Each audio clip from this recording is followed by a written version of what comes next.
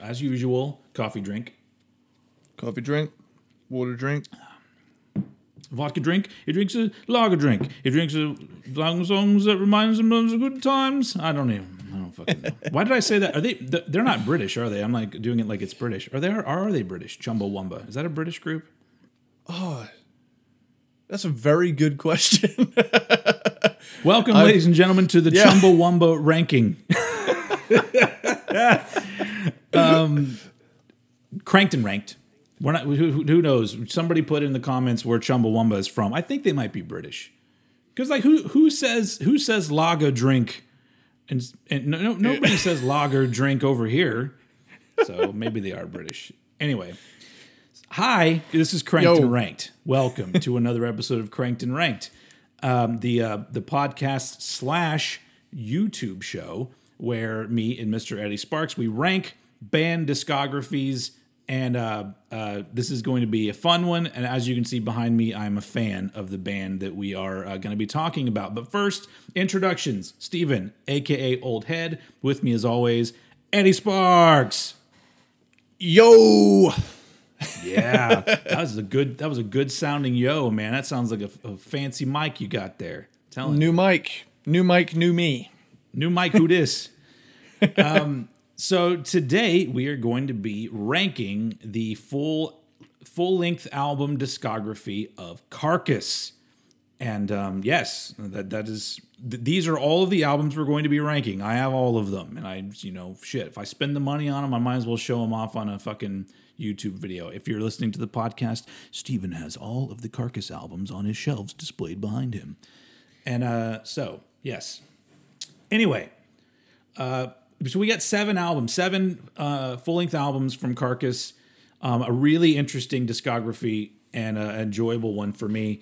And as usual, let's just jump right in and let's talk about where we got on board with Carcass, because you're fairly new to the Carcass world, right? Yeah. In fact, this episode new. Yeah. Okay. We have it. We'll have an edit right there because there was. I say fancy new microphone, and then immediately there's some sort of weird issue, which might come back again. So, but it seems like we can't ever catch a break on this podcast. I think we need little Wile E. Coyote signs that we need to hold up to one another when we're like in full swing. So if one of us is talking like really passionately about a topic, and then all of a sudden I just hold up this green highlighter, and it's like, shit. Just hold up like the international sign for stop. Just like do that. And hold it up. Anyway, so or live long and prosper. That's more fun. One of those. Yeah. So yes. So as Eddie was saying before his mic got weird, is that he's just now acquainted himself with the Carcass discography. My relationship with Carcass begins in 1993. Now, I may have heard Carcass before that. I don't really remember, but I do remember in 1993 watching Headbangers Ball and seeing the music video for the song Heartwork, and my young mind was absolutely blown, and I'm just like, who the fuck is this? Yeah. And went and got the album, and I've been a fan of all of their stuff ever since. And that's a pretty short little story, because we got to get into this shit. 7 entire albums to rank. And I'd have to say though that when it comes to the blanket term of extreme metal, Carcass is my favorite band. Like they are out of all the grindcore, death metal, whatever you want to throw my way, Carcass to me are the best band doing it. And as we'll get into when we talk about their discography, they're very much like a lot of my other favorite bands, where the progression of what they've done is what makes them so special to me. So without further ado, let's just go ahead and jump right into it, starting with number 7. And as usual, I throw it over to Eddie Sparks for his number 7 Carcass album. Cool. So my number 7 Carcass album, and I don't want to come off as a wimp, but I had to go for Reek of Putrefaction. Okay. Because their debut from 88. Now, it's really weird for me to put an 80s album so low, knowing my biases. Yeah. But I seriously debated doing a track by track for this album, but there's no point. I was really hoping you would do it just to hear you read the song titles. Well, here's the thing, right? There's 22 songs on here. Not even half of them exceed the 2-minute mark, and the production on this is even rawer than early Napalm Death, to the point where it is the absolute definition of recorded on a potato. Yeah. You know, ergo, you can hardly tell what's happening a lot of the time. However, the song titles are so fucking metal. I had to list each and every one of them on this show. So this is going to be kind of similar to the Cannibal Corpse ranking that we did, where we just had to mention every song title. Yeah. They've got great song titles. Yeah. So I will say one thing about this album, that it holds an accolade in its credit. This is the most brutally raw thing I have ever heard in my life. Wow. Okay. That's awesome. And like, that is solely down to how punishing it is to listen to. And I'm just going to go into the tracks. Genital Grinder. That is straight up off Genital out of the Grinder. gate. Song number 1. They're already grinding up your genitals. It's insane. And then immediately after that, you get Regurgitation of Giblets, Maggot Colony, Pyosissified, Rotten to the Gore, Carbonized Eye Sockets, I mean, Frenzied Detruncation, Vomited Anal Tract, Fester Day, Fermenting Innards, Excreted Alive, Suppuration, Feticide, Microwaved Gestation, Feast on Dismembered Carnage. I mean, they have a wonderful vocabulary to their credit. They've said that one of them got a medical textbook of some sorts, and they just started using words that they found. Yeah, that was kind of the beginning of them writing lyrics and naming songs. You know, I mean, it paid off, because I actually do remember this kid back in high school who was a death metal kid, and he actually got an A in the class for writing a horror story because his vocabulary was through the roof. Yeah. And when asked about where did you learn all of these words, he was like, I listened to a lot of death metal, and I thought that was the coolest shit any kid said at the time. But yeah, Splattered Cavities, Psychopathologist, Burnt to a Crisp.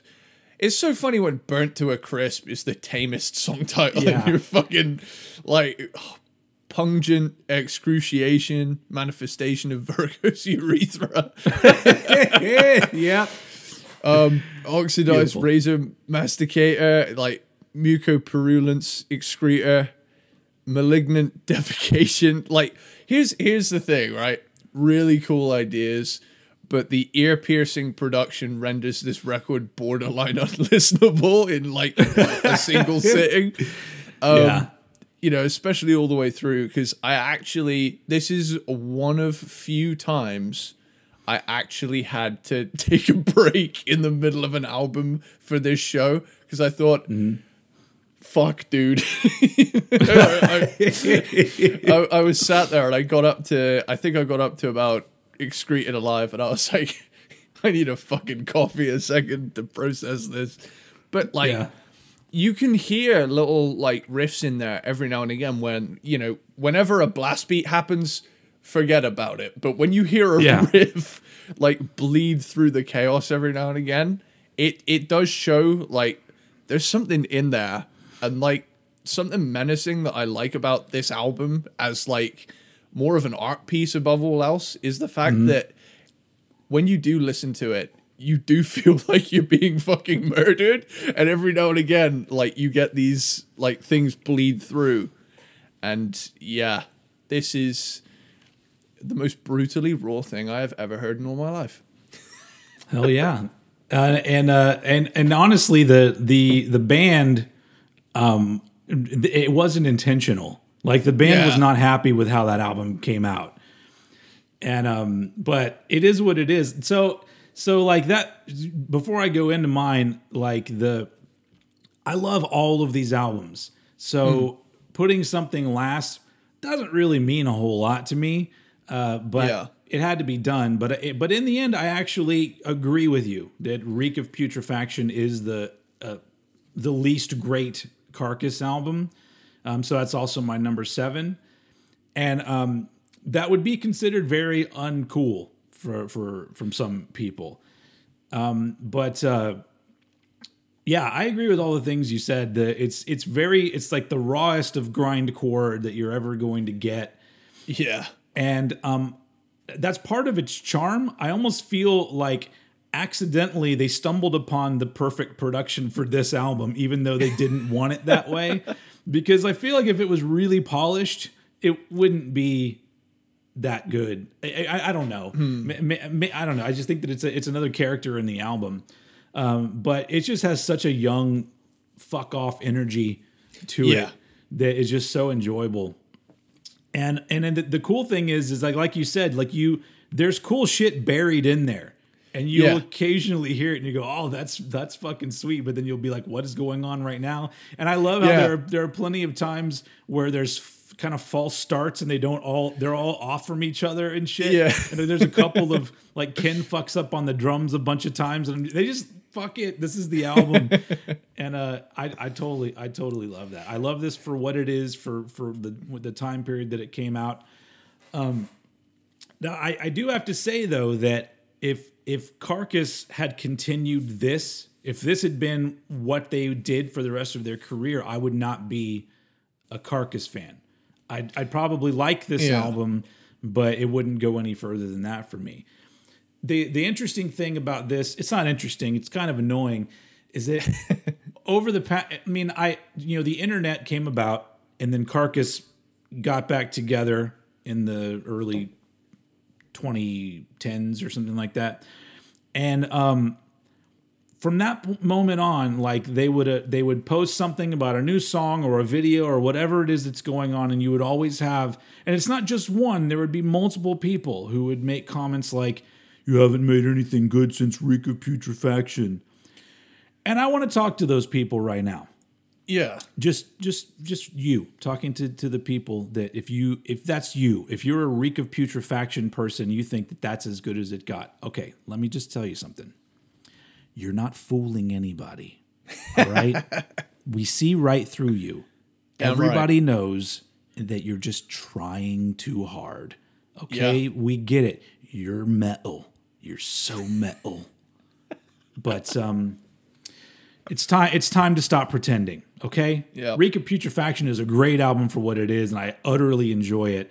But to be completely honest, if that is your favorite album that Carcass has done, I can't take you seriously as a music fan. Full stop. That's it. It's as far as it goes. And you know what? The band would agree, probably.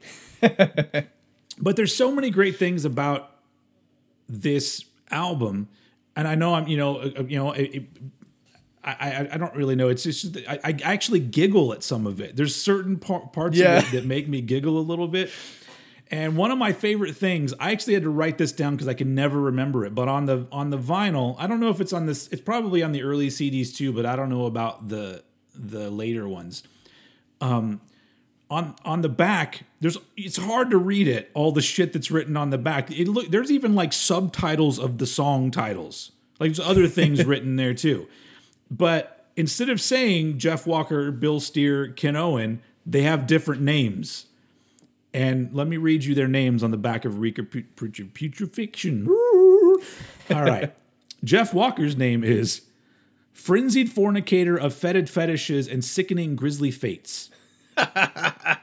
Bill Steer's name is Gratuitously Brutal Asphyxiator of Ulcerated Pyoangiothios Goiters.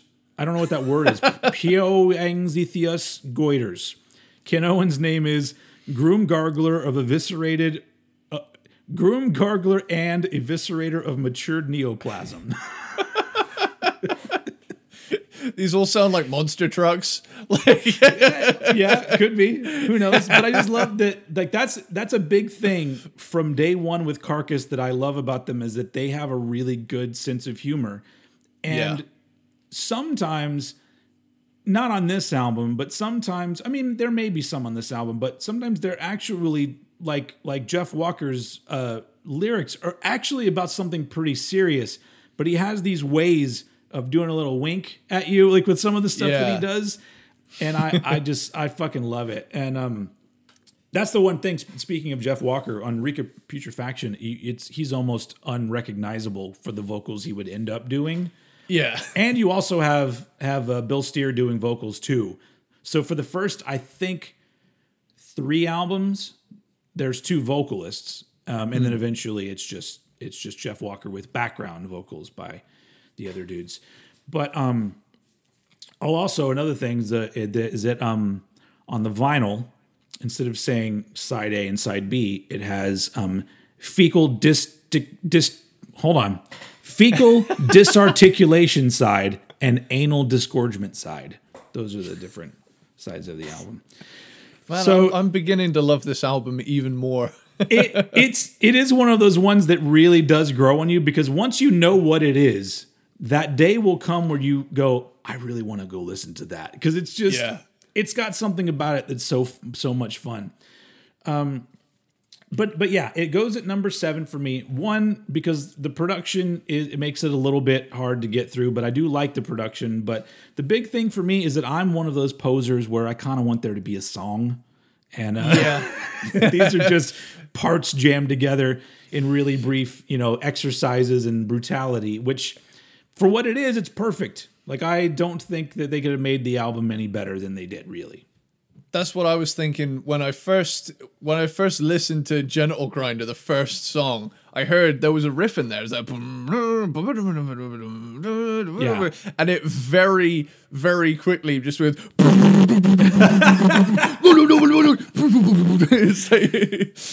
It's like that snare. The snare is so overpowering during any blast section that it's like. It's almost like the bass on the bass drum and maybe the bass tones are so. I don't know what they did, but it is just. Everything is just like kind of all fucked up. It's almost like the producer hated it so much he just like randomly tweaked a bunch of knobs and then they sent it off for mastering. Just like fuck that, fuck those people. And so anyway, so yeah, I love Reek of Putrefaction, but something had to go last, and this is the in the story of Carcass. This, I mean, really, like if you listen to everything Carcass did, this is the least Carcass sounding thing they did. Because very quickly they start developing their own sound. Because there were other bands doing similar music in 1988. Maybe not as well, but, they were doing it. So yeah, number 7, Reek of Putrefaction. Moving on to number 6. Cool. So my number 6 is, let me just double check, because Words decided to not save my notes the last time I saved it. A little corruption error. Dickhead computer Microsoft program. is fucking up. Yeah, man. Anyway, there it is. Swan Song. Swan Song, okay. This would be some people's last place for Carcass, so okay. There's that thing of we're posers that like there to be a song. So it's like... So, with that, while I was doing research for this album, I discovered that many of the songs on here fall under what is known as the death and roll subgenre, which I think is, I think that's fucking delightful, because aside from like maybe 1 or 2 mentions in the past, it's not a subgenre I think about often, but it also totally makes sense. One of the best examples of that to me is the album Wolverine Blues by Entombed. Yeah. Heavy as fuck, and there's death metal elements, but it's much more of there's a groove thing going on. Yeah. So yeah. And like a fun thing that they do is like every now and again they'll make you think that it's like going to be a parody of like a song by just changing like a word, where you've got "keep on rotting in the free world," Yeah. when in actual fact it's just its own thing, but they're just fucking with you. It's like they're the death metal Weird Al Yankovic. Yeah. And it's a cool album. Here's the thing, like with "Keep on Rotting in the Free World," you get catchy and melodic while retaining the death metal heaviness. And Yeah. also, is that a fucking tambourine? There's a tambourine in there. And Yeah. I don't I don't know if you noticed, but you move forward into their discography. You get tambourines, you get hand claps, you get cowbells. Yeah. Because they don't give a fuck. They do whatever Yeah. they think the song needs, and nobody questions it. And well, I mean, Damn some right. people do, not me. They're geniuses in my book. Yeah. I think the best possible bands you get are the ones that say, fuck it, we do what we want. Uh-huh. And I am, even at this low a place in, I am super impressed with this band, and I am shocked at myself that I was so inexperienced. I'd heard Heartwork, and that was it. Everyone starts sometime, and it's like there's so much music out there that sometimes there's a great band that you just don't catch on to until later. So yeah, I mean, it's happened to me too. Hell yeah. Like, they really don't care, and I love it. And it's like Tomorrow Belongs to Nobody. They're really doubling down on the groove kind of things here. Mm-hmm. I mean, you got to think it's 96, so this was kind of peak groove metal before the new metal thing came along. Yeah. Full swing. Black Star is like super accessible, but still has death metal vocals on it. It reminds me, I think they were listening to a lot of Pantera, as were most bands during this time. Maybe. You get Cross My Heart. It's this like really heavy, groovy fucker. Child's Play. That riff is sick, but when it opens up, it really shows what straight up songwriters they are. Room 101. Something I've really began to notice at this point is that stylistically, the only thing left over from the death metal stuff is the vocal style, like on this album. Which was a point of argument with the record label, because this was supposed to be their major label album, because they got signed to, in America, they got signed to Columbia Records, I believe, and Heartwork was put out as a joint Earache and Columbia Records album, but then they were recording Swan Song, and it was supposed to be them fully on a major label, and apparently the label reps and peeps like that wanted Jeff Walker to start singing or doing something different with his vocals. And he's like, no, this is what I do. And I think it's because, the music kind of got a little bit more simplified, but vocally he just stuck with his guns with the things that he did. And so eventually if I know how it worked out, they were let out of their label contract, and then Earache ended up putting out the album as they wanted to put it out. Yeah, and like that's really apparent on like a few songs coming up too. Like you get Polarized, which is like, it has super melodic riffs and solos. Generation Hexed. This could be a Judas Priest song if the vocals were sang instead of growled. And like, it's cool, but it would have been so jarring for them to just like completely negate the growl, Yeah. The great thing is that in more recent days, Jeff has snuck in sung vocals, but you can because he'll like record a growl over it, so it's layered underneath it. But there have been times that he's done bordering as close to singing as he's ever going to do, I think. Maybe, I don't know, maybe next album there'll be actual singing on it. Who knows? I won't care. So this album is fascinating to me just because it's hard to categorize what they were actually going for, Yeah. It hits so many different stylistic, not clashes, but oddities, where it's kind of like you wouldn't normally hear this from this sort of band. Firm Hand is kind of proggy, still has that more stripped back groove oriented thing in it, but it's got a great solo in it. Rock the Vote has this. This song has "If Maiden Was a Death Metal Band" vibes. I don't know if you picked up on that. Maybe so. And it has a cowbell in it too, which is further. Also, you have to point out that Rock the Vote, the rock in Rock the Vote, two of the letters are censored like it's a bad word. Yeah. So it's actually R, star. What do they call those? Pound, whatever. No, that's a hashtag. Asterisks. Sure. Is that it? Yeah. Don't believe a word. There's something to be said for how clearly you can understand the vocals on this album. As death metal's biggest sonic obstacle for most people is the vocals. Like, sure, all of the music is extreme, but that's like the key thing people point out is the roar. Like, well, it's because Jeff found his own way to do it. So he's got his own growl thing going on, but he doesn't have to do weird shit with his mouth to make it sound a certain way. So Jeff is fully enunciating the words that he's singing. Whereas nowadays, every death metal band has a guy there from their mouth really small. And that's why you can't understand what the fuck they're saying, because they suck as vocalists. Anyway, go ahead. Hey, throwing shade. I know. I just insulted like 500 death metal vocalists at once. 500. You're talking. Woof. But maybe more.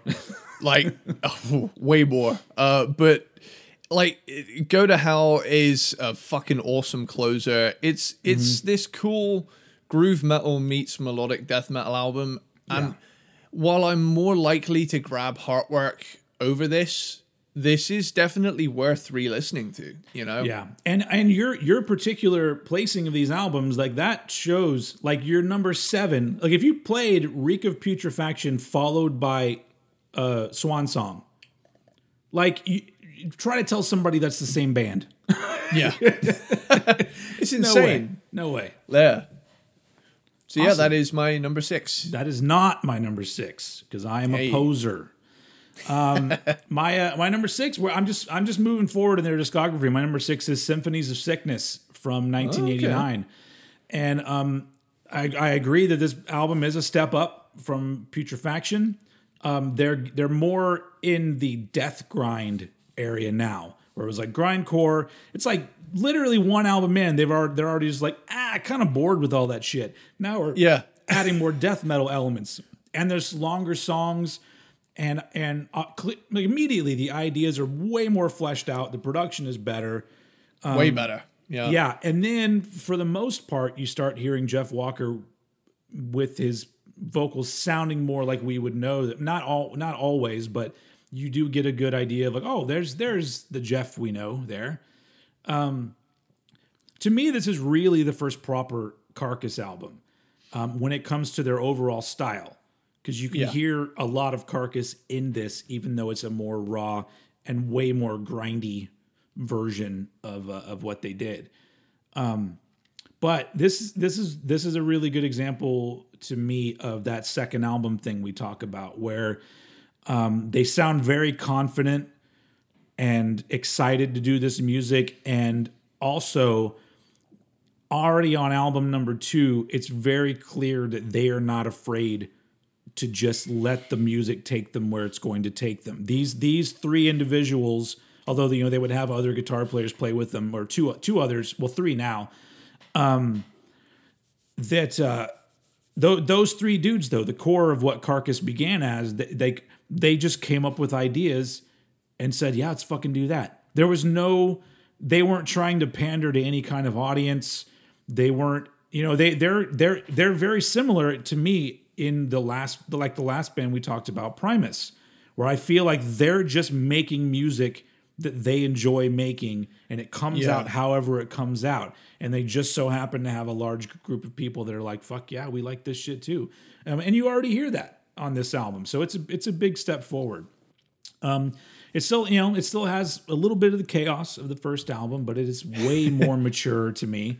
But the thing is, and maybe it's because the production is clearer and you can hear things, but like album number 2, Bill Steer is already the riff master Like he's that mother, and it's great because like you get to hear how quickly that guy progressed.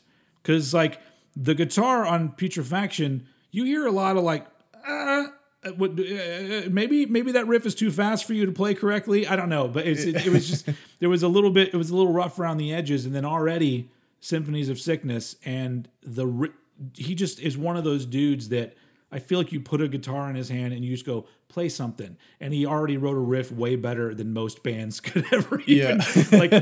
Trying for hours and hours, they're never going to come up with something. He's like the James Hetfield of extreme metal guitar players. Like he just there's just riffs and riffs coming out of the dude. Anyway, so I love all these albums. I'm going to say that on every single one of these because I literally do.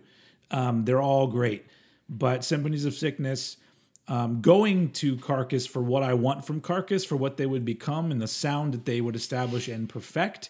It's not there yet here, but I like hearing this one because this is a huge step forward to like them really like becoming like one of the greatest bands ever.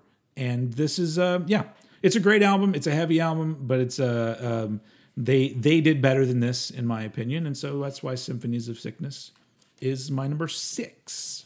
Moving on to number 5. Cool. So my number 5 is Surgical Steel. Wow, this is awesome. Because it's that is like, so you've got, this is cool. Keep going. I like how this is playing out. See, this is the thing, and this is where I recognize the greatness of this band, is the sheer fact that across their discography, there are just these leaps in certain directions, and they go the full fucking mile every time with what they want to do. And Surgical Steel, while it did feel like kind of harkening back to Heartwork a little bit, it still has a lot of things that make this one its own thing too. And it's important to point out that this was, so after Swan Song in 96, they disbanded. And then this is their first album that they released. It was 17 years later, I believe, was when Surgical Steel came out. Yeah, it's like a big old comeback. Yeah. And yeah, it's fucking rad. Like I say, with you, we're pretty much in the love zone already. Yeah. 1985 gave me big Brian May vibes. Like, yeah. Like I got major Queen vibes, and like how to opening an extreme metal album with something that sounds like it could have been on a Queen record. It's like, this is fucking awesome. And then immediately after that, you get Thrasher's Abattoir, straight back to the extreme end of the metal spectrum. Cadaver Pouch Conveyor System. Really, it does. It's just that song kicks in with that melodic. Once that kicks in, I'm just like, fuck it, just show off to everybody how fucking genius you are. All right, go ahead. Yeah, like it does harken back a little bit to like the melodic death metal ish kind of sound that they had. Yeah, but like it's rabidly heavy, but still has plenty of melody in it, and that's something a lot of bands in this style don't do. They just go rabidly heavy, full stop, well, I think this particular style, wouldn't you say that like what they did on Heartwork and albums like this and then come back to this style, isn't that connected to like the metalcore thing? Like didn't it lead into that? Because wasn't metalcore kind of a thing where they took melodic elements and deathy elements and kind of threw it together? Or am I wrong there? I don't really know. I think pretty much what I've heard about metalcore is At the Gates happened, and then people started adding breakdowns, and then that was pretty much the genre. Okay. Which I think with At the Gates, that was melodic death metal. I do hear a lot of like Carcass in melodic death metal kind of riffs in like the metalcore stuff, but it's like the important thing is they want to. You'll get a riff like dead, and then follow it up immediately with And Because then, that's that they gotta have the money riff. or in that sense, the Hot Topic riff. Oh geez, yeah, you Yeah. could say that too. But yeah, this album fucking rules. You get a Congealed Clot of Blood, fucking groovy song. Master Butcher's Apron. What a nasty slow riff that is. Yeah, yeah. I love this song title. I didn't look it up, sadly, but is this like kind of a medical term, non-compliance to ASTM F89912 standard? Like, No clue. There's a part of me that I never want to know. Like yeah. I'm just like, I know. It's probably knowing them. It's probably something related to cruelty to animals, because I don't know if you know, but especially Jeff Walker is a vegan, and a lot of there's a lot of lyrics that deal with animal cruelty and things like that. Like he's an interesting lyricist, but so it wouldn't surprise me if it has something to do with something like that. But I don't know. Somebody else look it up and put it in the comments. It's so funny. You always get like at least one member of like a gore grind band or something like that that's like just flat out vegetarian. It's like fucking Alex Webster, I think, from Cannibal Corpse. He's a vegetarian. I believe so. Yeah. And to be honest, I kind of get that. If you're up on stage singing about like bashing people's brains out every night, you might get kind of, sick of your dietary habits reflecting that. Yeah. Every time I eat a burger, I think of that one song we wrote. I don't know, man. The fucking double quarter pounder it's not the same anymore. Not ever since we wrote that song, ate a quarter pounder, then died. Bam, callback. Yeah, that's a callback. That's a reference. Cranked and Rank reference, baby. We have lore now. We do.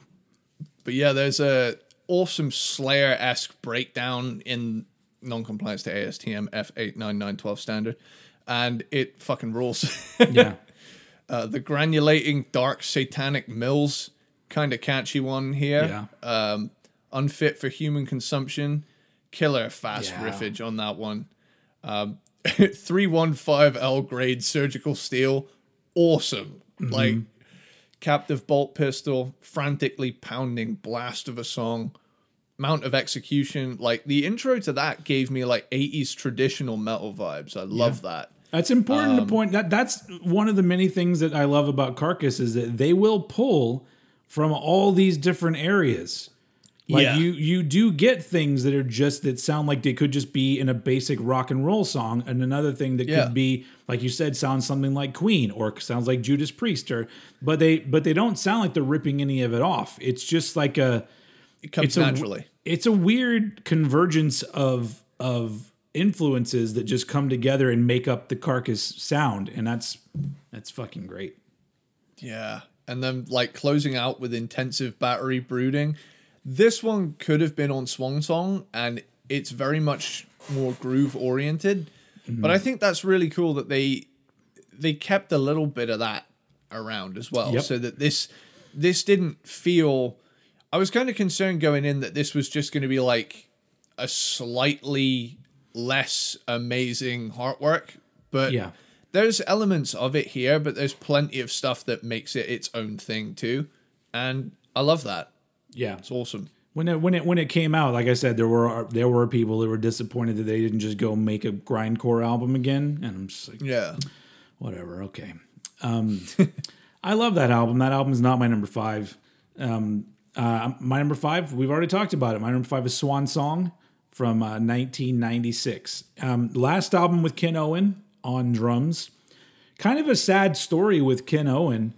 He's still alive and he's fine, but they split up after Swan Song, and then I think he was in another band, and then apparently like just one night while he was at home, he had like an embolism or something, or an aneurysm. Oh man, something where he was hospitalized and I think in a coma at some point.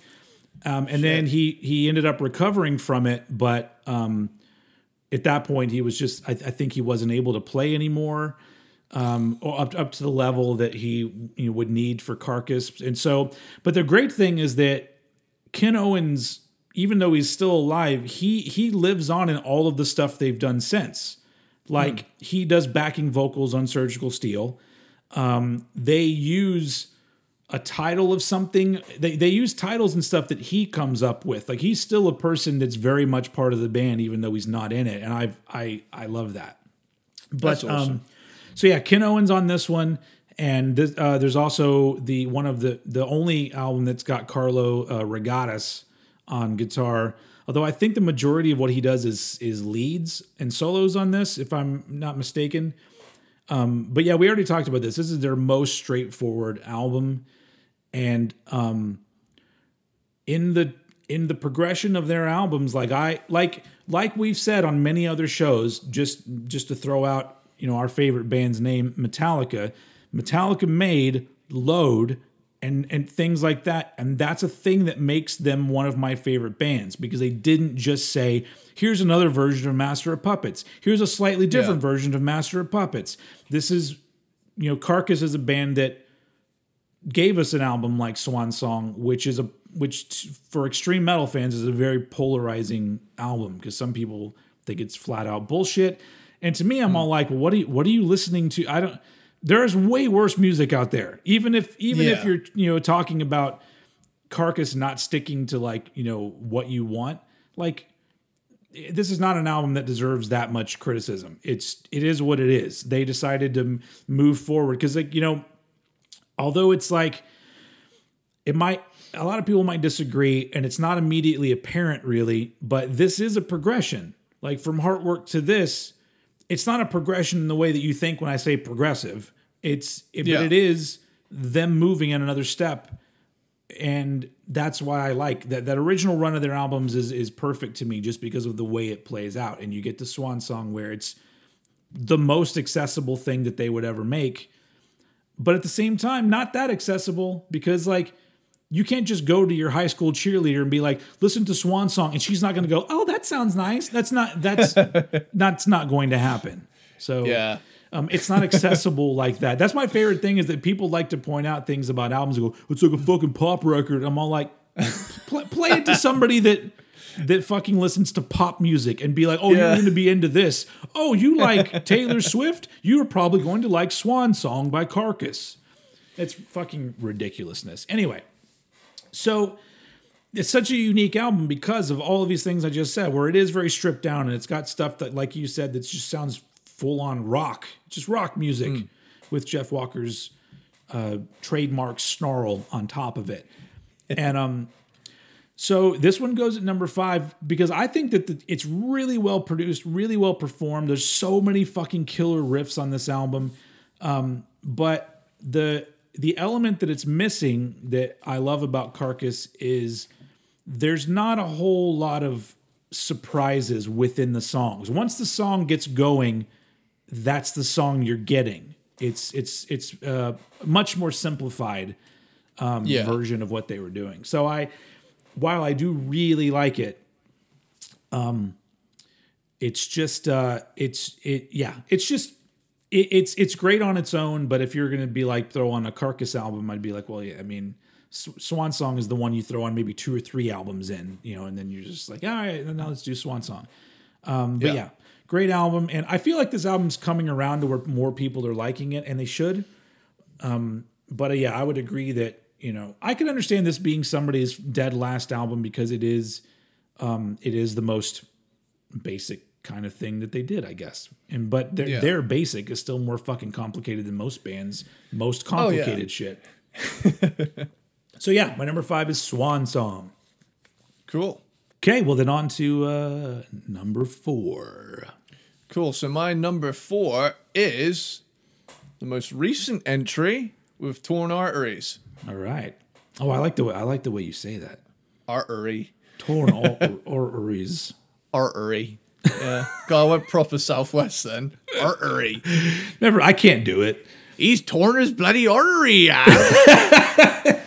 It just makes me sound so dorky. I'm like, torn arteries. But yours sounds, I guess because it sounds like it's supposed to sound, because they're British dudes. Oh man. Can you imagine if I like didn't even say the T's at the start? You'd be like, Orn Artery. Yeah. So this album came out this year. Yeah. And I've yet to determine where it lays in my top 10 albums of the year, but that is coming soon, folks. Keep an eye out. I mean, it's a fucking killer record. No one will blame you. And like straight up, Torn Arteries, killer opening song. Yeah. Fucking Dance of Ixtab, Psycho Pump and Circumstance. Hang on, wait, I did that wrong. Dance of Ixtab, Psycho Pump and Circumstance, March number 1. Yeah. I have a nice mic now, so I can get really close. Yeah. It sounds sexy. Hell yeah. But that one, that's a really you're talking about this album. You're already getting right into like why I love them, because they'll have a song that's pretty much fast all the way through, and then they'll have a song where the riff is more like that. Yeah. Like they're just like, fuck you. This is what we're doing. Hell yeah. It's like what I've said here. It's like, what an awesome sleaze riff for a death metal band. You don't get an awful lot of the sleaze in death metal bands. You usually just get skull crushing force. But these guys know when to like add a little bit of a sneer to it. Eleanor Rigor Mortis, like that's a great fucking title, dude. Yeah. Slow and Nasty. It's got some harmonies in the, it's got some harmonies in there that give me Chuck Schuldiner vibes. Like I do hear some death in what Carcass does, even though Carcass has their own sound entirely. But every now and again, they'll do the same kind of harmonies, and I think I really like that. That sounds evil as fuck. Under the Scalpel Blade is really cool. Devil Rides Out. Now, I will say my simplified track by track here is the result of the Word document shitting the bed and me having to kind of scrape together what I had. But sorry, we have a lot to talk about this episode. Yeah, and I can pretty much get across my main points about the tracks. Like The Devil Rides Out is an awesome song. Flesh Ripping Sonic Torment Limited is this big epic song. As far as I know, I think it's the longest song they've done. It's like 10 minutes. I believe so, yeah. Yeah.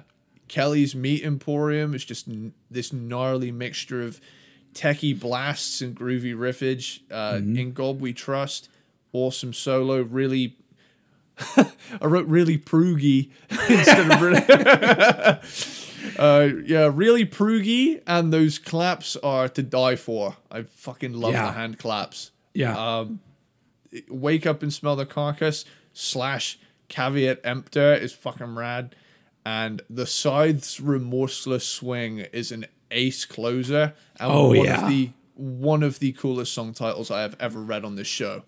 Yeah. So also just like the ending of that track, the harmony guitar that underneath it, I don't know, it's like a 3-part harmony thing being played or something, and it's just like the combination. There's something about like harmony, distorted heavy harmony riffs.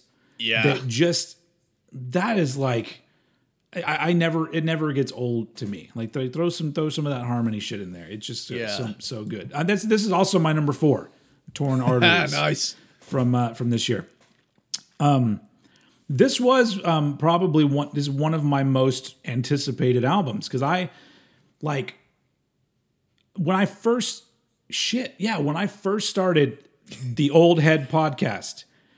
I think my first episode was me talking about albums I'm looking forward to. And Carcass had apparently just gone into the studio. This was like 2.5 years ago or some shit. 3 years ago? 3 years ago? Fuck. But it was just, and so there was a lot of a build up to this album. It ended up taking from Surgical Steel to this 8 years. Now there was also a COVID delay that pushed it for a year. So that's part of the problem there. But I remember before this album even came out, they released an EP called Despicable, with tracks that they had recorded at the same time, but they're like, oh, we left these off the album. And that EP is fucking insane. And I'm just like, these are the ones you left off? Yeah. So even more so, I was looking forward to this album. And this album delivers, and so I can't even begin to explain. I did a review on Old Bollocks, where, you know, me and Howard both, you know, talked how much we love this album. But the interesting thing about this album to me is that if you listen to it back to back, Surgical Steel, Torn Arteries, this is a much more restrained, almost like confidently restrained album. Yeah. Like the songs, it seems like the songs have more room to breathe, the way that they're put together and composed. I guess a good example would be the fact that there's a 9-minute whatever song on here. But because I almost feel like with Surgical Steel, it's like they screech back into everybody's lives, like, hey, and on this one, they're like, all right, we're back. Everybody knows we're back. Let's just fucking do this. We can do it. So it's almost like the Symphonies of Sickness Part 2, where now they're confident that their return has been successful, and so they're not pedal to the floor the entire fucking time, you know? Yeah. But and also at this point, like they've already zoomed ahead of almost every fucking band that they could take their foot off the gas and just coast, you know, a little bit. So I put it at 4, and it's weird because this album is so great, but really at this point, it's an amazing album that's only competing with their other albums. It's not competing with anything else. There's a part of me that thinks, you know, this is, you know, how many months old that this has been out? 3 months, 4 months, maybe. I think this album has been out. And I feel like this could surpass Surgical Steel for me at some point, but it's so new that I got to give it a little bit of time. But it already gives me that feeling of like a classic album that's going to stick with me for a really long time. Yeah. And the fact that I can't think of very many other artists that we've done where their brand new album is in the top half of the ranking. Yeah. Like I can't remember if that's ever happened before. Because I think even with Metallica, I think we both had Hardwired maybe a little bit lower down. I think I had Hardwired at, was it 6? Yeah. I think. Yeah. And that says something about the kind of band that Carcass is. Yeah. That it's 2021. It's essentially, it's over 30 years. You know, the first album was 88. So that's what, 34, fuck, I don't know, math, years ago. And there's still like, there's like, it would not surprise me if Carcass continues to put out albums for many years to come, because there's no sign of them running out of steam, creatively speaking. And yeah, this is just a fucking killer album, and I don't have any gripes about it at all. Production is great, performances are great. It's only a 3-piece on the album, even though like in the credits, I think they talk about a guitar player that I think is now fully joined the band and is like with them touring and stuff. But as far as I know, this is it's all Bill Steer, on guitar on this album. And, God, it's fucking great. So yeah, number 4 is Torn Arteries. I think a good prime example of how good this album is the fact that you literally have 2 versions of it on the shelf right now, very visible to see. Yeah, box set. Well, because I first ordered this one, the regular version. Yeah, because I'm all like, you know, oh, it's a dinner plate. What am I going to do with a dinner plate? And then the more I thought about it, after I had already ordered this, I was like, oh, I kind of want that. So I ordered that too. And I was just like, I'm not even going to cancel it. I'm going to have 2 versions. Because I have 2 versions of Surgical Steel also. I have the box set of Surgical Steel. And I have 2 versions of Heartwork. I have the just basic album version, and I have the ultimate version, which has like demos and stuff on it. Wow. I'm a fan. What can I say? Get a load of this guy. I've got things. You know, that's where all my money goes. It goes on that shelf. Big old shelf. Hell yeah. All right. Hell well, yeah. Moving on to number 3. Cool. So my number 3 is album number 2 with Symphonies of Sickness. Nice. All right. Cool. See, this I love this. How like that one we're like opposite ends from each other. Really, with that one. Yeah, like to me, the jump in quality on this record is astounding. Like it's still heavy as fuck, but you can hear what's happening now. And like ironically, the album opens with a song called Reek of Putrefaction, which of all the 22 songs on Reek of Putrefaction, Reek of Putrefaction is not one of them.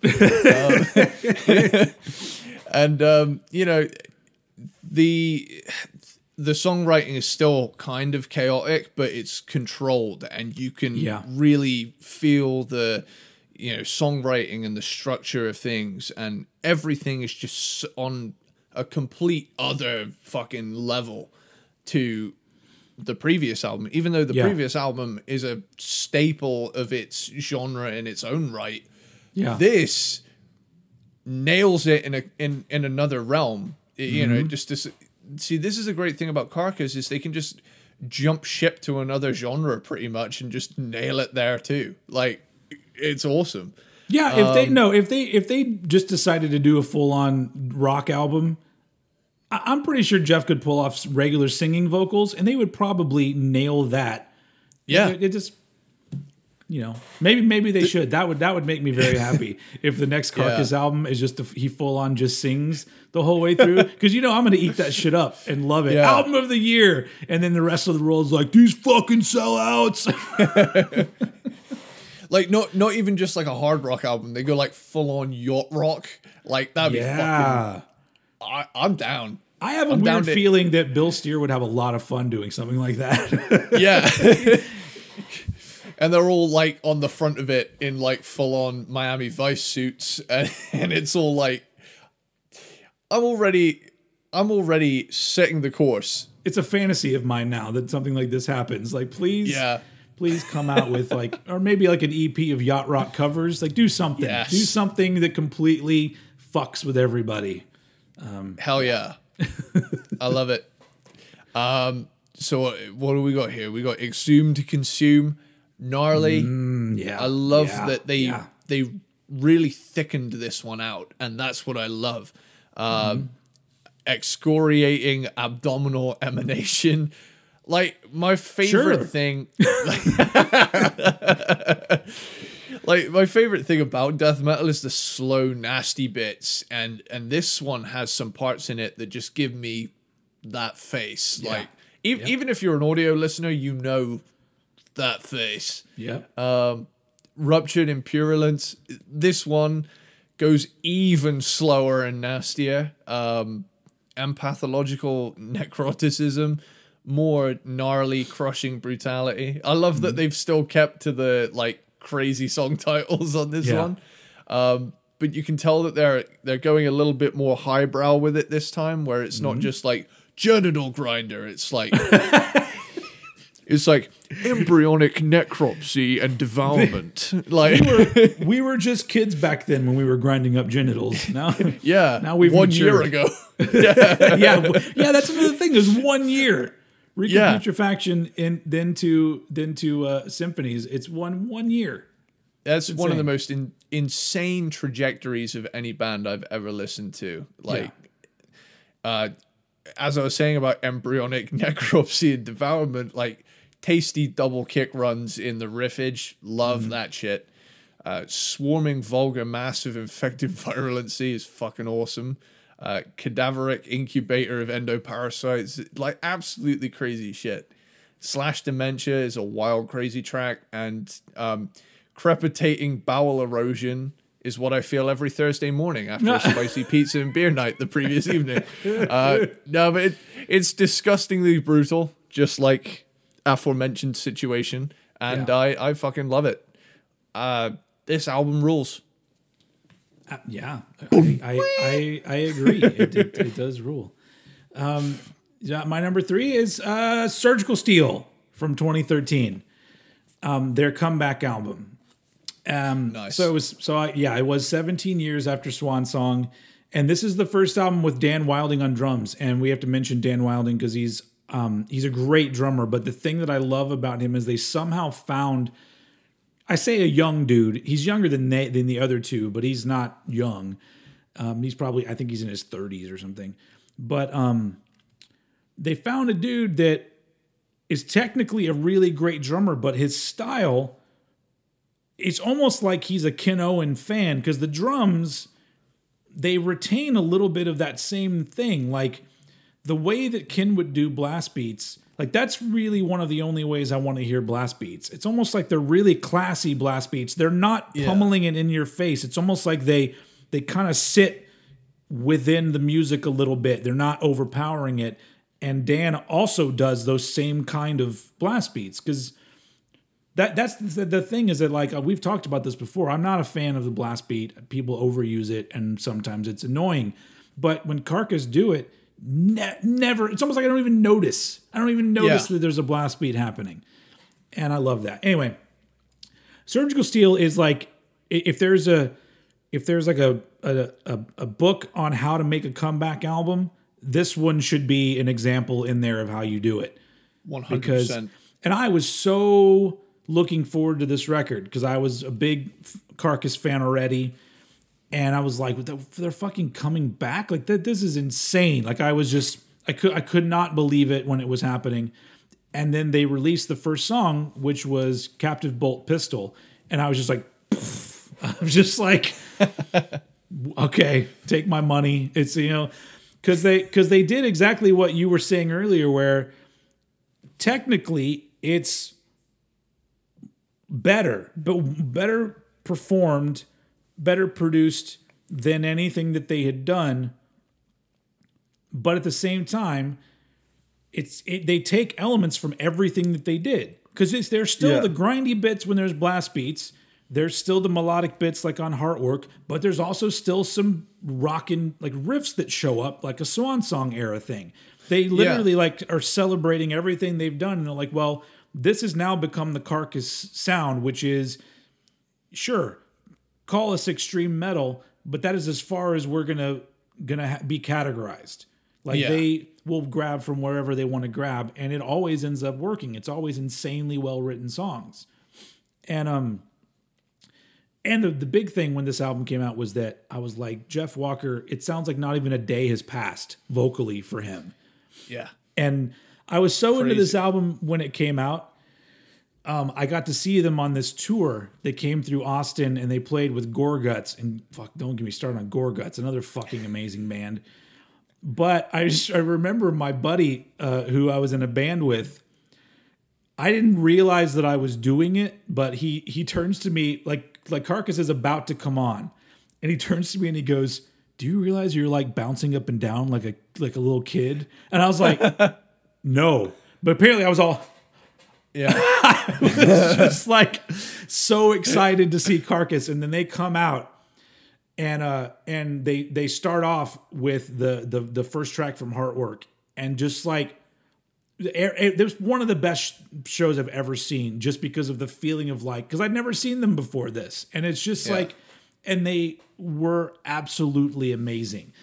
And anyway, it's a little side note. That was around the Surgical Steel time period.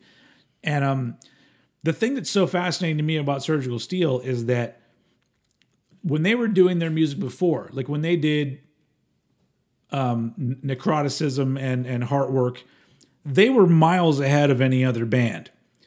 And now that all these other bands have kind of caught up and decided to do similar things to what Carcass had done, Carcass put out Surgical Steel, which for a band that's been around for that long sounds more relevant than the stuff that these other bands are doing that are younger. It's like they don't sound like an old band that's coming back and they're still really good at it. They're just like, it's almost like they were just frozen in time and then thawed out and like, I'm gonna make another record. And they're like, all right. And then they did it. And it's like, it's just insane to me that like the quality of what they came back and did. And so that's why this one had to go at number 3. Cause it's like the most refined Carcass album when it comes to what they did and then presenting it it's like taking all of their strengths and then taking all of those one step further, and then they make this fucking album that's just it never gets old. Like it is one that I put on today and I'm still just like, oh, this is so fucking good.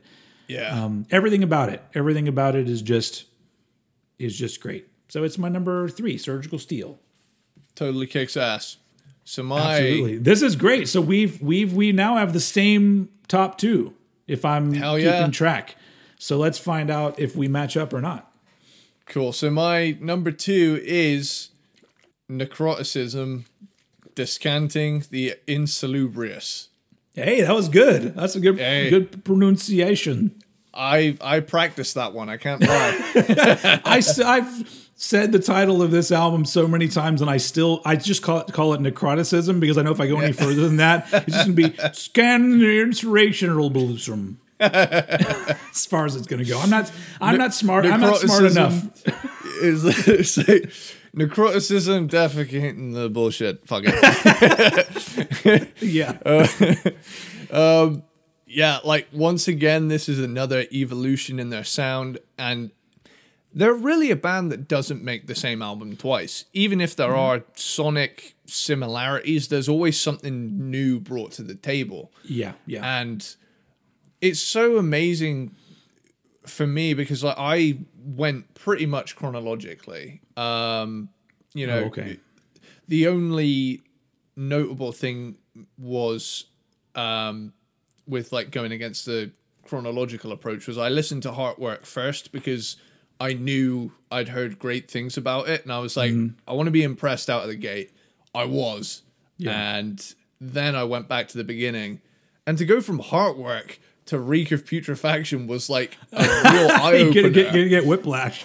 Yeah. Oh, yeah.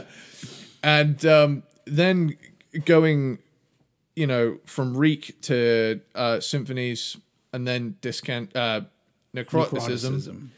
And hearing this once again as another step towards that kind of thing they became known for is like such a fascinating thing to see them go, we're a grindcore band, we're a death grind band, we're a death metal band, we're a melodic death metal band, and it's cool to see so many steps. And now they're just Carcass, whatever the fuck we want metal band. Yeah. And let's get into the track by track. So In Propagation they've moved towards an ever so slightly more groove and melody oriented sound, similar in style to Death at points, but they still again have their own thing going for them. Corporal Jigsaw Quandary, that's a fucking classic right there. Yeah, like that is a satisfying riff, and everything just comes together perfectly. Symposiums of Sickness, awesome plotting, dissonant harmonized riffs in this with like constantly changing speed. Pedigree Butchery, those clean guitar bits thrown in are extra tasty. Like kind of reminds me a little bit of what Annihilator do every now and again. Incarnated Solvent Abuse is morbidly catchy, and that breakdown towards the end is nuts. Carnious Cacophony, God, I love slow death metal like that, and the upbeat gnarly riff on the back half of the song is also amazing. Now this is probably one of the hardest ones I'm gonna have to say. Lavaging Expectorate of Lysergide Composition. I've got another fucking killer coming up. And they immediately follow up classic song with amazing song on this album, and it's just so fucking good that I will say that the big thing about this album is it gets better consistently throughout. It starts amazing and it ends on God mode because you get Forensic Clinicism, the Sanguine article. Fucking hell. Like, it really is. It's just like, it's like a staircase of every time you get to another step, it's like, oh, okay. Yeah. I love this album. It's probably one of my favorite albums I've learned about through this show, and that's a thank you. Awesome. So this is also my number 2. So Hey. Necroticism, Descanting the Insalubrious. Hey, you said it even smoother than I did. Fuck, I don't know. From 1991. Fluke. So now it's so ladies and gentlemen, it is now official because I have been listening to Carcass since 1993. Big fan. Eddie just now listened to the full discography, and we come out with the same top 2 albums. Therefore, these are the best. Fact. These are the 2 best Carcass album. It is a fact. You can't argue with it. Sorry, we've proven it. When we match up on an episode, when we match up, it's fact. Yep. It's not a matter of opinion anymore. We said Nope. it on the show. Nope. If you don't get it, then you're just not good enough. Sorry. Yeah. So anyway, that being said, Necroticism, fucking killer album. Their first is a 4-piece, and the guitar player is Michael Lamotte, who would later go on and form the band Arch Enemy. So there you go, a little bit of extreme metal. The family tree grows out, and you could say that Arch Enemy is arguably a more successful band than Carcass, even though Carcass is loved. I'm pretty sure I'm not into Arch Enemy, but I'm pretty sure they're pretty huge, right? Like I'm not mistaken. I have a bit of a crush on the singer. Which one, the first one or the new one? Hey, I'd take either or. Okay, But I will say, musically, they're fucking fantastic too. yeah, So, they're a good band. It hasn't clicked with me for whatever reason, but this album with Michael Lamotte on lead guitar on this, everything you said, huge step forward, like insane. Like they add more melodic elements, and the song structures become way more complex. And they got all these things. They've got some grind, they've got some death, they got some groove. It's like the Carcass recipe here is fully realized, just not yet perfected. But everything is here now. Like this is the finally they're just like, this is Carcass. Hello, welcome. And so What's up? and there's classic songs on it, but Symposium of Sickness is fucking ridiculous. It is a ridiculously good song. It is one of my, we'll get to one when we talk about the next album, but it is one of my, like if somebody's not into Carcass yet, I'd just be like, just listen to these few songs and then get back to me. But I love the fact that, I guess it even happened on their first album. They weren't ever afraid to go to a more like simple riff. Like that's the thing is that Bill Steer in general and Carcass as a band, they can play some really complicated shit if they want to. But to me, it's interesting that it doesn't come across like they're just trying to show off, because at the same time, they will have a riff in a song that I could easily just pick up my guitar and go play now. Like I don't have to sit and like figure it out. I can go, oh, this is exactly what this is. And because that makes, to me, their songwriting so much more meaningful and natural sounding, because they're not saying we have to do this. Oh, this isn't complicated enough. We have to make it more complicated. No, they don't. They're complicated when it's necessary, and it's always something that makes me go, God, what? And then they'll have another riff that is really simple, and I'm still going, what? And so that's why they're amazing, and this album is amazing, and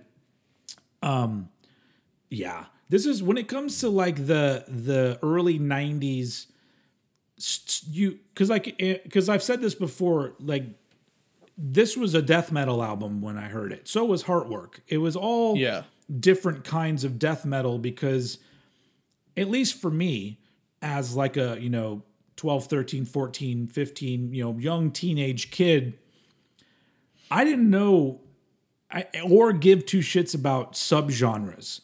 So once I learned about death metal and I got into Obituary and Cannibal Corpse and things like that, and then I started to discover the bands that would become my favorites from that genre, like your Carcass, Gorguts, Atheist, like bands like that, that if you really want to, split hairs, you could be like, well, there's death metal elements, but then there's but I love that period of extreme music from around like 89 to about 94, where there weren't all these fucking rules.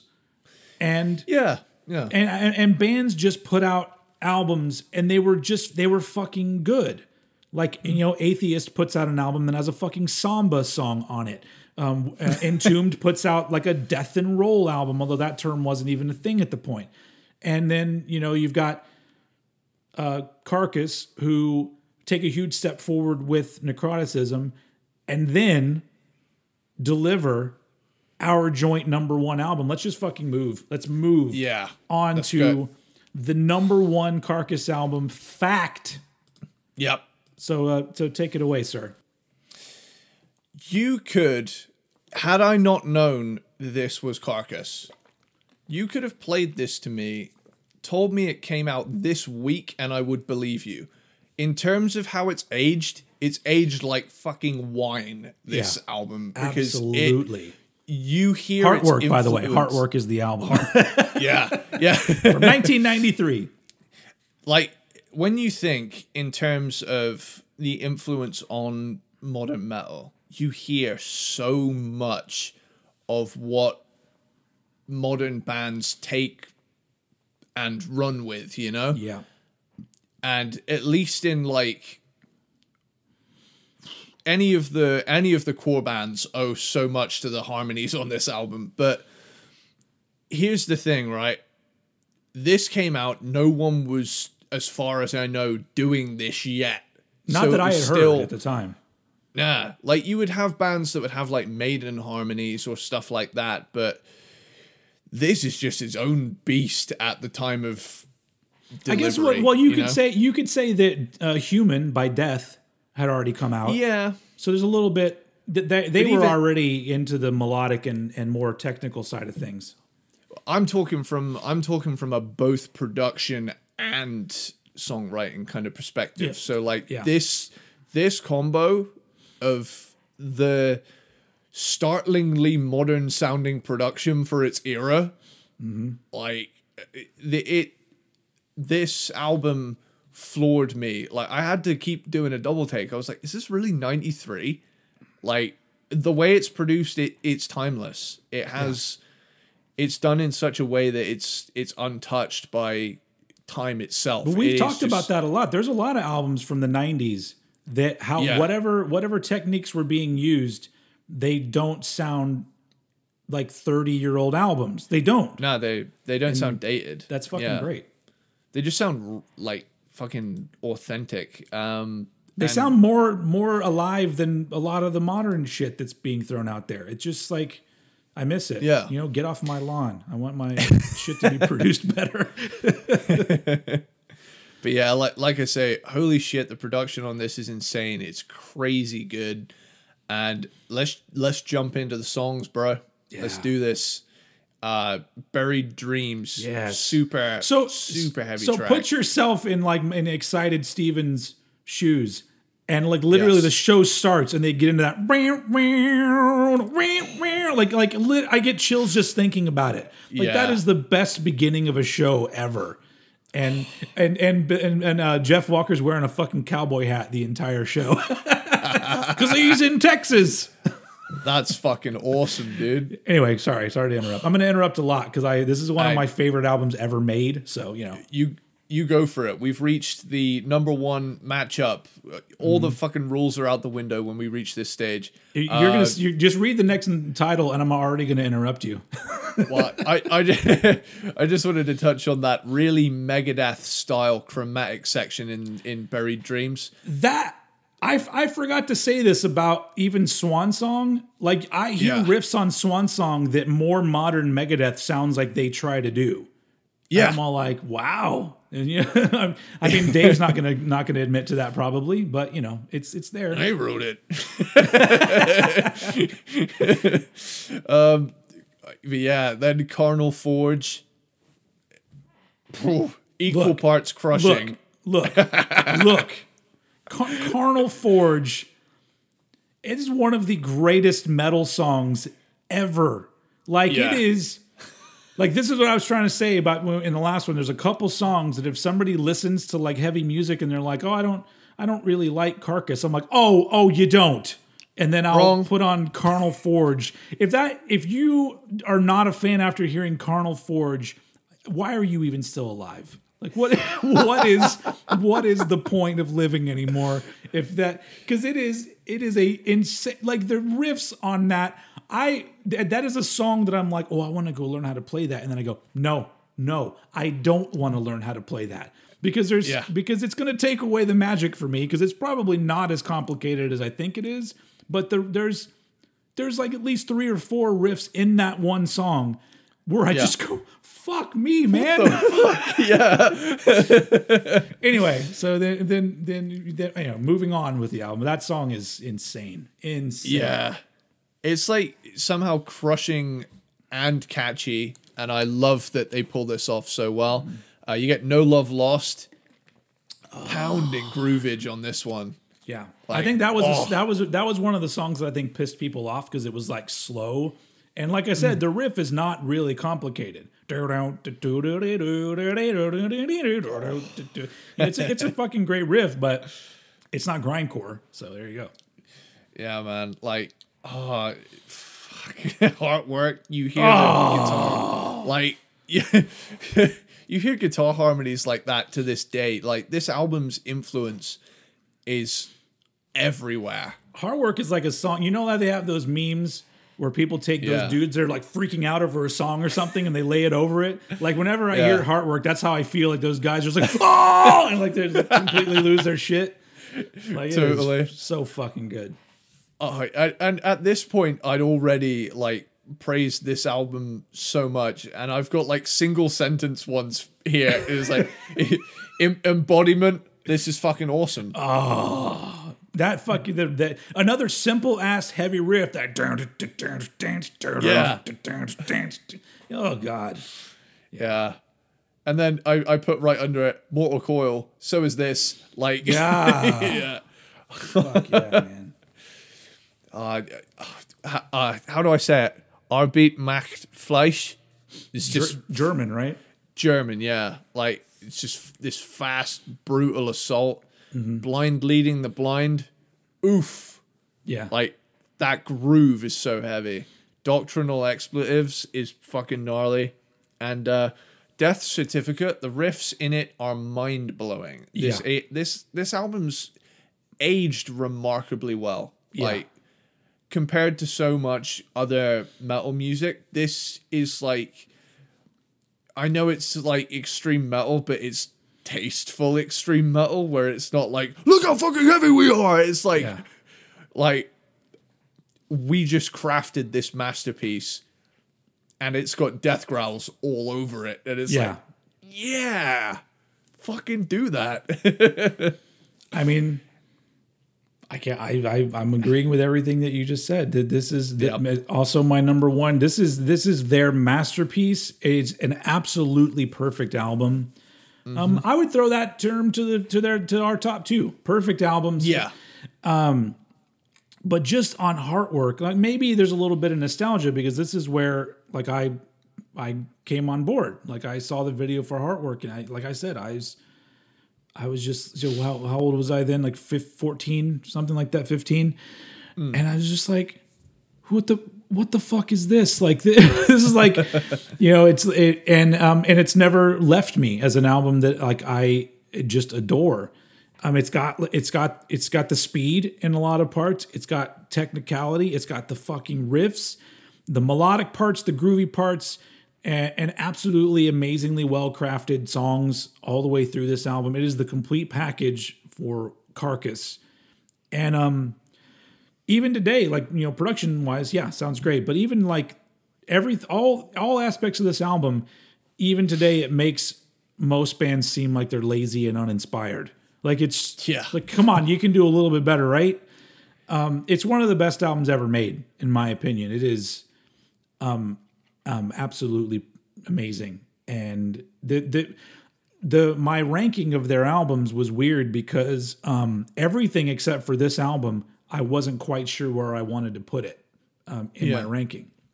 But I knew this would be number one because it's unfuckwithable, as we say. It's unfuckwithable, people. Yeah. And so the absolute number one Carcass album, fact proven. We did a double blind test. And we've chosen regular Coke over New Coke. I don't know. Can't believe that was a thing. Cola wars back in the 80s. That was a thing where people were like doing blind tests of which cola is better. And that's one of my favorite conspiracy stories is the New Coke thing. Like that's a real interesting story. It's so funny because even there was a thing, and I think this may have been in the early 90s, but there was a thing called Crystal Pepsi. Yeah. And Crystal Pepsi was just Pepsi without food coloring. And people were like, fuck you. We want our sludge to be brown. Yeah. And anyway, so that why we went from Carcass to I bet they'd be on board with me calling soda sludge though. Because it's awful for you, but damn, is it delicious. Hey, but I drink the zero stuff, so I'm all good. I drink a whole lot of water, but that's only because aside from that, I drink beer and coffee. So it's like I have to. I gotta like hydrate myself. But the only coffee we've got in the house right now is decaf, and I am fucking suffering for it. So wait, so who in your house is addicted to coffee that they have to have decaf coffee? Well, here's the thing, right? I didn't buy the coffee, and then one day, I get to the thing, I start pouring it out, I see decaf. Who the fuck did this? It's like. But we need because I've bought decaf coffee before, but only because I love drinking coffee and like I get too jittery. So I'm like, I'll just get some decaf. So my fifth cup will be not as bad. See, that's the thing. I've got a big mug too. So like my coffees are like 1.7 of a normal person. Like, yeah. Awesome. Well, so so that's Carcass. 3, 2, 1. Yeah, we did it. Awesome, man. That was fun, man. Yeah. Fuck yeah. That was that was exciting. Clearly, I love this band, and this was a joy getting to do this episode. So yes, for those of you who are all here, Peanut Butter Platypus. Peanut Butter Platypus. I want to point out something. So I'm sure you've seen some of these, but people are getting those like Spotify wrapped things. Like here's what we listen to. And people have been posting that we are in their top podcasts, sometimes number one. Like their number one listened to podcast is Cranked and Ranked. So I wanted to throw a thank you out there to those of you who are listening to this in podcast world. I know not all of you are on Spotify. Some are on Apple Podcasts and some on I don't know, Stitcher or whatever else everybody uses. I don't know the other platforms, but sometimes it's easy to forget the podcast side of things because there's not an immediate interaction with like comments and likes and things like that. You guys are just out there listening, and so I got to give a thanks to the podcast world. And like I've said before, if anyone from the podcast world wants to reach out and give some comments, you can always email me at oldheadpodcast@gmail.com. But it's pretty great. So thank you to the podcast listeners, but also thank you to the YouTube viewers. And so that's Carcass. And we did it, man. We fucking did it. We never more the whipping boy.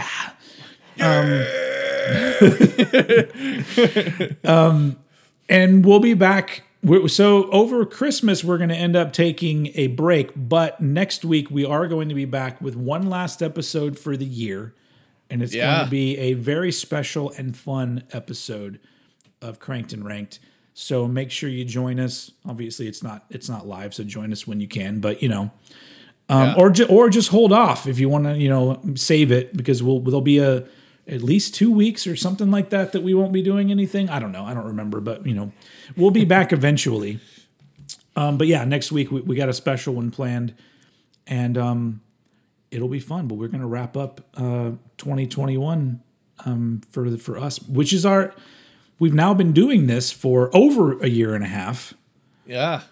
Wrapping up season 2, baby. Shit's gonna get really weird in season 3. Yeah.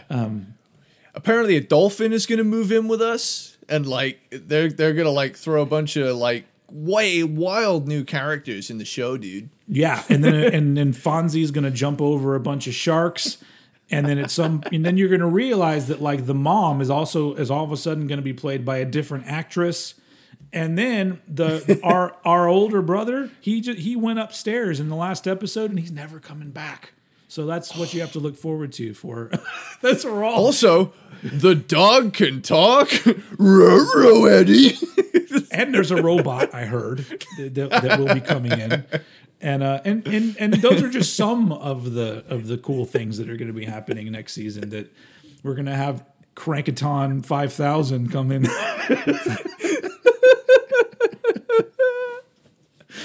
All right. Awesome. Anyway, so yeah, that's the end of this episode of Cranked and Ranked. Thank you very much for listening. Any parting words from you, sir? Carcass fucking rule. Hell yeah, man. That is speech, brother. Yeah, that is that is a fact. All right, cool. Thank you very much for listening. We will see you next week. And as usual, I'm going to throw it over to Mr. Eddie Sparks to take us out. Later, dudes.